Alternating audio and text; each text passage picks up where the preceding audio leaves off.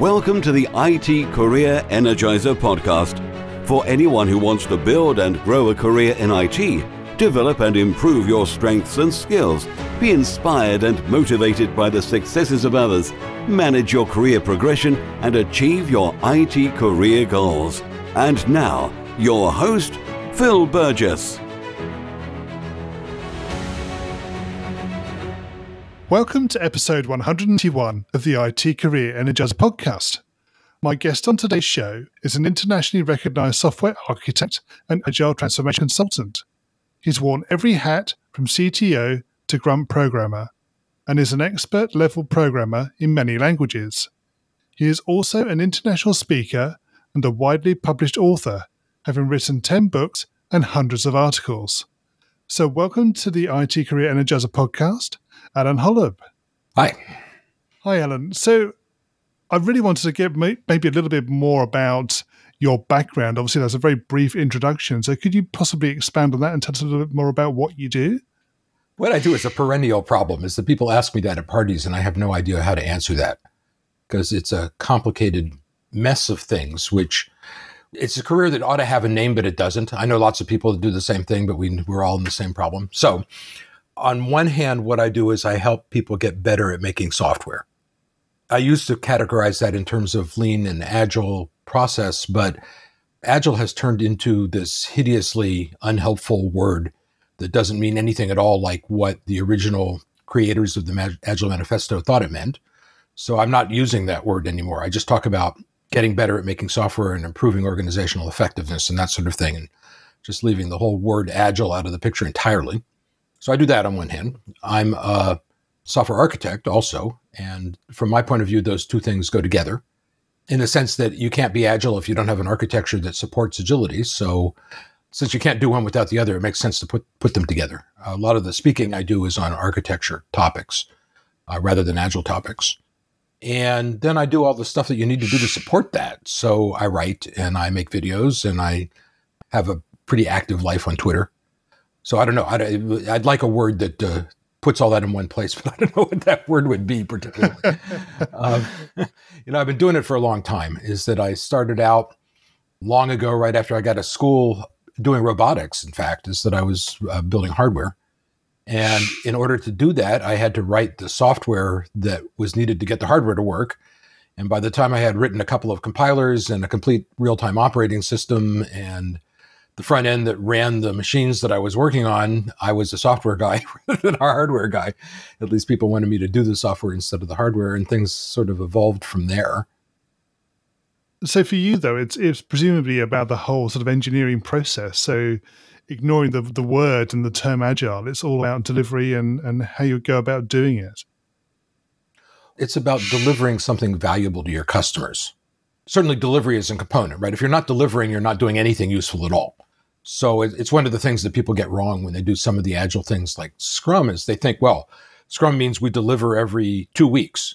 Or even worse, you'll say, well, we sign off at the end of our sprint with stakeholders, but we only give releases out every 6 months. And I see that as extremely dysfunctional, is that delivery is the most important piece. But in order to deliver, there's a lot of stuff you have to do, right? There's a lot of things that control the way that the organization works, everything from DevOps to the way people interact with each other. People often don't focus on that enough. You look at people in some of the companies I've worked with, at least, and all they're interested in is productivity, whatever that is. And they focus on kind of metrics that don't really mean anything and all of this stuff that really doesn't have anything to do with getting something valuable into your customers' hands. So I focus on that. I focus on how to do that, figuring out what's valuable and how to get it into people's hands as quickly as you possibly can. Indeed. So, I mean, one of the things I saw when I was doing a little bit of background and research, I know you did a presentation about estimation and the value of estimates. So, well, the lack of value of estimates is the opposite. Exactly. So could you maybe give us maybe a bit of a summary insight into your views around estimation? In the context of a software shop that is agile with a lowercase a, in the sense of being very flexible and nimble, you can't decide in advance what you need to build because you don't know what you need to build. In other words, you learn what you have to build as you build it. So at the center of most of the so-called agile processes, when they're done right, is this notion of a very, very fast delivery cycle where you figure out what you need to build next, and then you build it, and then you get into the user's hands, and then you get some feedback, and that feedback tells you what the next thing to do is. And that whole process might take a couple days. It might take a couple hours. If it's taking a couple weeks, it's way too long. And if it's taking months, it's unusable. So in the estimate world, that whole thing is based on having this long-term plan that you're trying to estimate way out into the future. And in a world where you have very short delivery cycles, you just can't do that, right? There's nothing to estimate. So the whole no estimates movement is built on the idea of, instead of estimating, what we're going to do is focus on delivering the most valuable thing that we possibly can in the next iteration. Which is not to say you don't have any metrics at all, is that there are things that you can keep track of in order to make projections about where you're going to be at some point in the future. A lot of those tend to be lean metrics like throughput and cycle time and that sort of thing. So you're projecting, but you're not estimating in the sense of coming up with a long-term plan and figuring out what tasks are involved in implementing that plan, and then figuring out how long the tasks are going to be, and then summing them up. Is that there's no point in doing that if you don't know in advance exactly what you're putting together. In the Agile world, estimation has never really been a big part of Agile, but one of the things that you see in dark Agile and the sort of fake Agile that is dominant now is this strong emphasis on velocity and story points and just all this craziness, which has no real value in any kind of business sense. So the whole no estimates movement is about trying to get rid of that and replacing it with planning, but planning that's not based on estimating tasks, planning that's instead based on lean-ish kinds of things, like on average, how long does it take for you to to implement a story, without paying attention to what the story is, right? You're not analyzing the specific work, you're just analyzing work in general. So taking a task and saying on average, it would take this long to do that. Right. That's kind of worthless in my mind. I don't see any point in that. So Alan, can you perhaps share with us a career tip, one that maybe the audience doesn't know and should? That's a good one. As I said, I'm a consultant. I'm an independent. Yep. So I suppose the two big things that are important is that you've got to have enough money around, right? Is the tendency is to be optimistic about your ability to get work. And I've been doing this for a long time, and my income goes way up and way down over the course of the year. By the end of the year, it's fine, but cash flow is a constant problem for consultants. So if you don't have about 6 months of cash sitting around, there's too much stress in the lifestyle to make it worth doing, right? So a pile of cash, I think, is a good career tip. Yeah. The other one, which it took me a long time to really understand, is how important marketing is, and social media and that kind of stuff. For a long time, work just kind of fell out of the heavens like manna, and that doesn't happen anymore. I have to actually go out and get it. That's involved a lot of focus on at least some social medias. I'm focusing on Twitter almost exclusively. I only have so much time, and Facebook is evil as far as I'm concerned, so I don't really want to have anything to do with them. Right. So Twitter, though it's kind of weird and not very safe and kind of argumentative, has turned out to be pretty interesting, actually, is that I've had some good discussions. I've learned a lot, and it kind of gets people to know who I am and what I believe in. And if you were to hire me, what exactly are you getting? Yes. Which is a hard thing to get across if you're just doing marketing collateral. Yeah. So that's been pretty handy to me. It's worth spending time on social media quite directly. The only other tip I'd throw in that is that I am laser focused on my Twitter account on what I do for a living. I don't let any kind of politics or anything like that get into the stream at all. It's a distraction, and it's just not worth having those kinds of discussions on a platform like Twitter. Sure. So I think focus is extremely important there. I think you're right. I tend to avoid all that myself as well, for the same reasons. So Alan, can you perhaps tell us about your worst career moment and what you learned from that experience? The two examples. One of them, I guess, is kind of worst, is that I was hired by a largish company ostensibly they were hiring me to learn about a system that they were putting together and then put together training on it. And in the process of doing that, I'm an architect, right? This was one of the worst pieces of software I've ever come across. And the people who were working on it fell into two camps, one of whom agreed with me and the other of whom were like, glassy-eyed Moonies, right? As they were, they thought this was the best thing since sliced bread. And I kind of felt obligated in that situation to just write a letter to the CEO of the company and saying that this is awful, right? You keep investing in this, it's just money down a hole. You really don't want to be doing it. That was not a bad moment because I was thinking I was doing the right thing. I still think I did the right thing, right? Is that I'm not being hired by a manager. I'm being hired by the company. And I feel a responsibility to the company as a whole when I do work, not to a specific person. And the fact that this specific manager was not very happy with me writing this letter just was kind of irrelevant to me. But the downside of that is that for about 2 years after that, or 3 years after that, I would keep not getting jobs because one of the people in the "this is the best thing since sliced bread" camp would be working for the company that was talking about hiring me and would manage to blackball me. So it wasn't exactly a worst moment, but it's an example of doing what I think is the right thing. And I would do it again, absolutely, without any second thoughts, but it having kind of real world ramifications that I hadn't really thought through when I was doing it. So that was interesting. It's interesting to hear that you'd effectively do the same thing again from a conscious perspective, I suppose, that it was the right thing for you to do. So you don't have any... Well, it's not only is it the right thing, it's the honest thing. Yes. What I do for a living is I help people get better at making software. And if I can't be trusted, if I'm not honest, how could I do that job? How could that even work if people couldn't trust what you had to say? So exactly. You've got to be honest. One of the things about doing what I do is that somebody who comes in and is doing agile and lean and so forth, consulting at my level, is a very threatening person. There's a lot of people in the company who are threatened by the things that I say.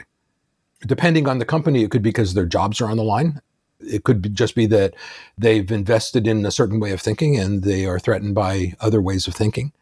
But when consultants like me come in, there's sort of an inherent level of being threatening there. You have to be able to be happy with getting fired. You have to be able to be happy when you go into a job to say, I'm going to say what I actually believe. And if that gets me fired, that's fine. I don't care. But what I do care about is trying to honestly present my actual feelings about what's going on and how to fix it. And if the company doesn't want that, they shouldn't be hiring me to begin with. But I don't really, more to the point though, if they're going to fire me because I said something, I don't want to be working for them anyway. So I'm happy to have that happen. So moving away from your worst moment, could you possibly tell us about your highlight or greatest success? I don't know that I have a highlight particularly. Certainly, every time I have a success, I think of it as a highlight, and is that it's good to come into a company and actually be able to make some real changes and see things get better, see people be happier in the way that they work, and see the company be more effective, and all of that kind of stuff. Is that I really like doing that. I've had some, I wouldn't call them highlights, but things that I've done that have opened my eyes to being able to do more of the same kind of thing, if you see what I'm saying, where I'll try something and it works, or for a long time I was just teaching small classes in-house, and I did a big presentation at Java 1 for probably 3,000 people in the room. That was the first big presentation that I had done like that. It was the first thing that was larger than a class with 20 people in it or 30 people in it. And it wasn't exactly a highlight, but it really sort of opened my eyes to the fact that I could reach a much larger audience if I set my mind to it. That I didn't have to be focusing just on small groups of people, that whole organizations, or in this case, many organizations altogether, could listen to what I have to say and get something valuable out of it. That was pretty nice. In that instance, you obviously took yourself out of what was your comfort zone, presumably? It wasn't so much a comfort zone thing. It was just that I hadn't really thought about doing things like that. Right. Like all programmers, I'm an introvert, but introversion doesn't mean that you're particularly shy or uncomfortable to stand up in front of people. It just means that when you relax, you want to relax somewhere quiet. So I wasn't actually uncomfortable in front of the crowd at all. It was just another talk. It's when I speak publicly, this is something I learned really early, that the people that you're speaking to are just like you, right? They're your coworkers. They're not. Yeah. There's nothing to be afraid of. Is that you know something that they don't know, and they know a lot of things that you don't know. So I've always thought of speaking as a more collaborative thing than not. I am most comfortable when I can be in a room where people are happy to blurt out questions and, make suggestions, or maybe even criticize things that I'm saying, because that makes for a better class. It makes for more interesting back and forth. since I've had that attitude, getting in front of people and talking has never really bothered me because I don't find the people sitting out there intimidating. They're just people like me. And presumably you get quite a lot of positive feedback after a talk as well. I do usually, yeah. There's always one person who hates it, but I figure if I get 500 people that like it and one person that hates it, I'm okay.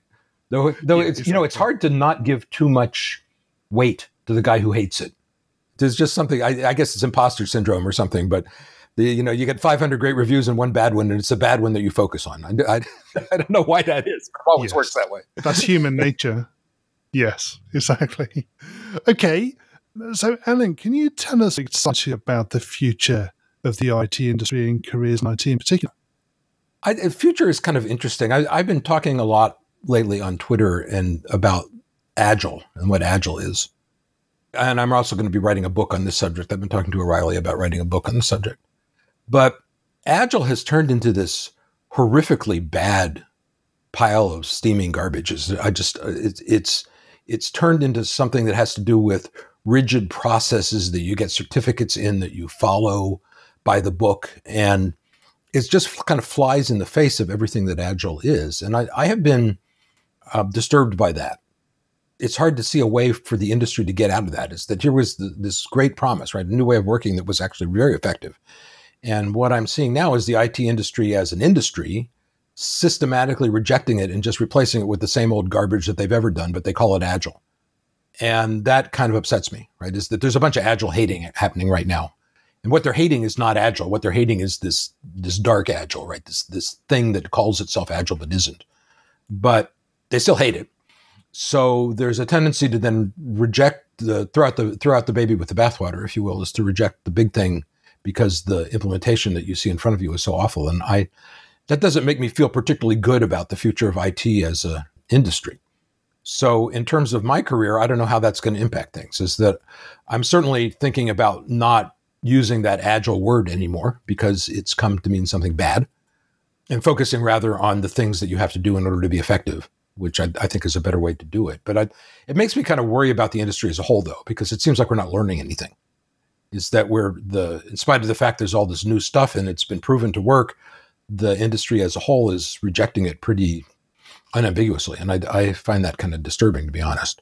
Yeah, it's an interesting perspective. I do wonder myself whether it's, as you say, it's other companies of adopting it and then changing it to almost fit the way they do things as opposed to actually following the principles of what Agile is all about.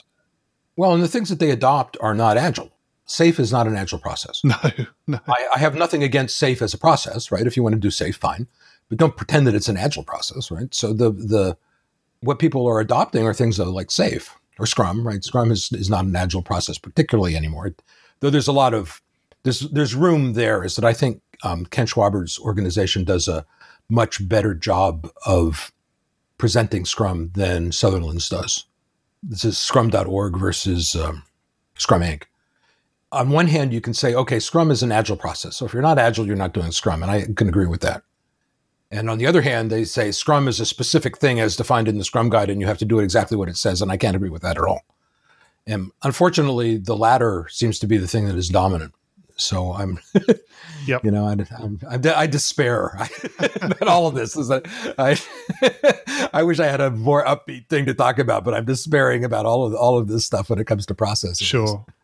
Okay, we're going to go into the reveal round now. We're going to find out a little bit more about you and the way you think. You ready for this?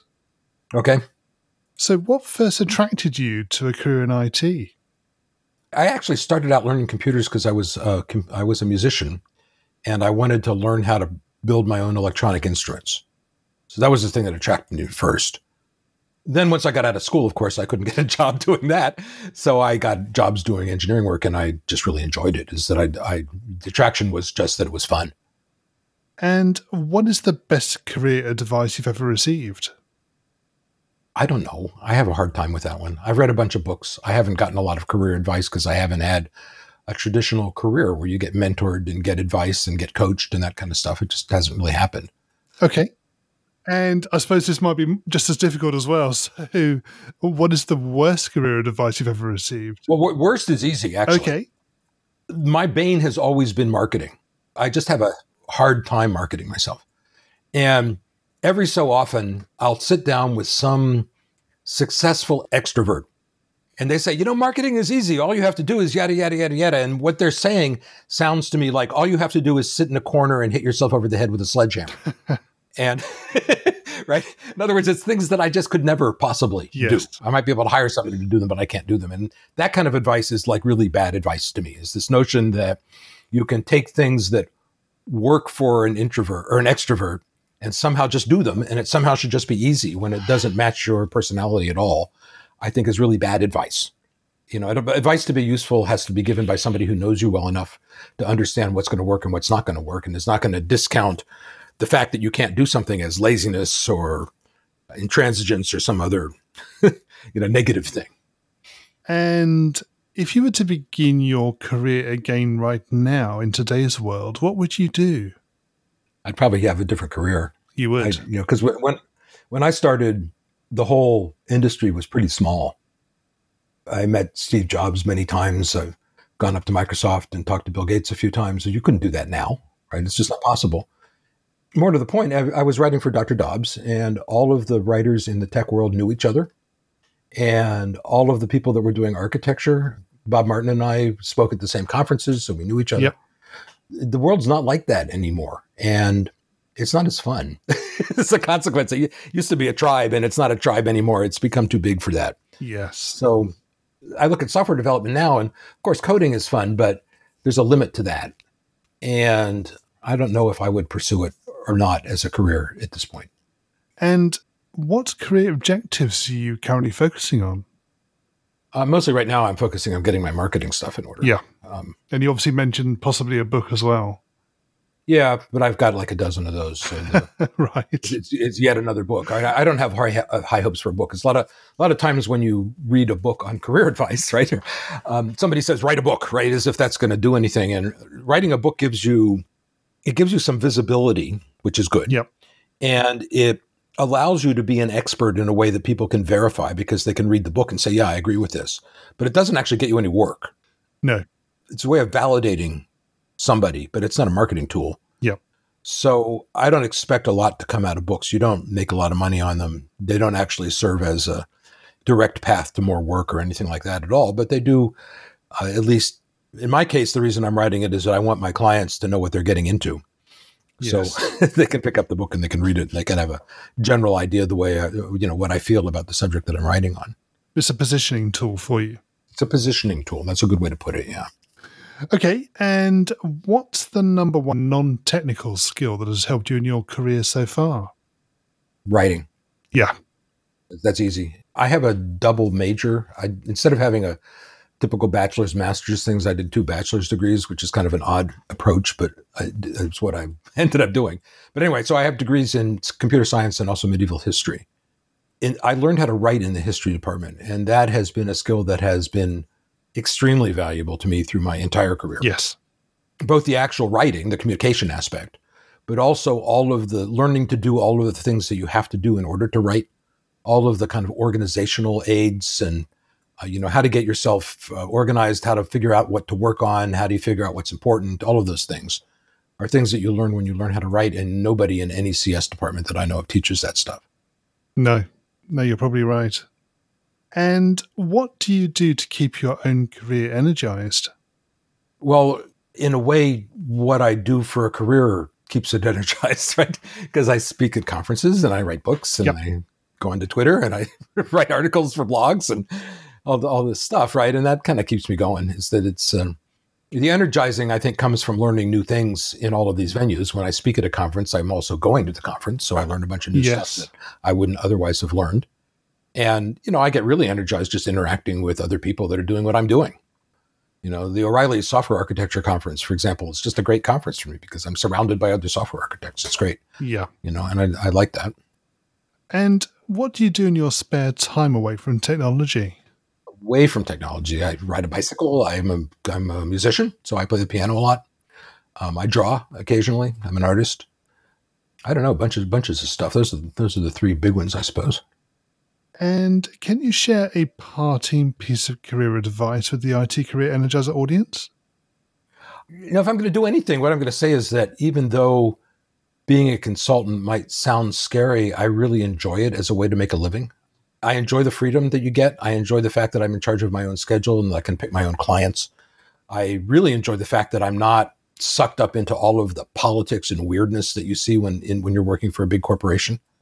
So if you can handle the uncertainty, in other words, if you can handle the fact that your cash flow is going to go up and down over time, and sometimes you'll have no income and sometimes you'll have a lot and that sort of thing, then I think working as an independent is actually a great way to work. And it isolates you from a lot of the problems that are associated with our industry that are employment related. Yes. You don't have to worry about getting fired if you're a consultant. Or maybe you always have to worry about it, but at least it comes with the territory, right? It's not a surprise. And I like that. And Alan, finally, what's the best way we can find out more about you and connect with you? I guess the two best ways right now are my website, which is my name, holub.com, HOLUB as in Bravo.com. And on Twitter, as I said, I'm on Twitter a lot. So there I'm at Alan Holub, ALLEN HOLUB as in Bravo, just my name again. So those are probably the two best ways to get hold of me. The other thing I'll throw in actually is that if I can put in the shameless plug here for a second, if you're actually interested in having me come in and talk or work with you, I'm happy to talk with you on the phone or with a video chat or something like that. So just, get hold of me with a DM on Twitter and then we can set up a video chat and actually talk. So I'm happy to do that. Great. That's fantastic. Thank you. Alan, thank you so much for joining me on the podcast today. It's been great chatting with you. You're welcome. It's been my pleasure. As always, my thanks go to my guest on today's show. You'll find a show notes page for today's episode on the IT Career Energizer website, which will be itcareerenergizer.com/e and then the number of today's episode. I also want to thank you for your continued support. It's always great to hear from listeners, particularly when they have suggestions about potential guests or ways to improve the show. And this was one of the reasons for creating the new IT Career Energizer Community Facebook group. I'm really excited about taking the podcast forward, and I hope that you'll continue to support and listen to the show as it continues to change and evolve. Thanks for listening, and remember, if you're not growing your career, you're slowing your career. Thanks for listening to the IT Career Energizer podcast. To find out more about building a successful career in IT, visit itcareerenergizer.com.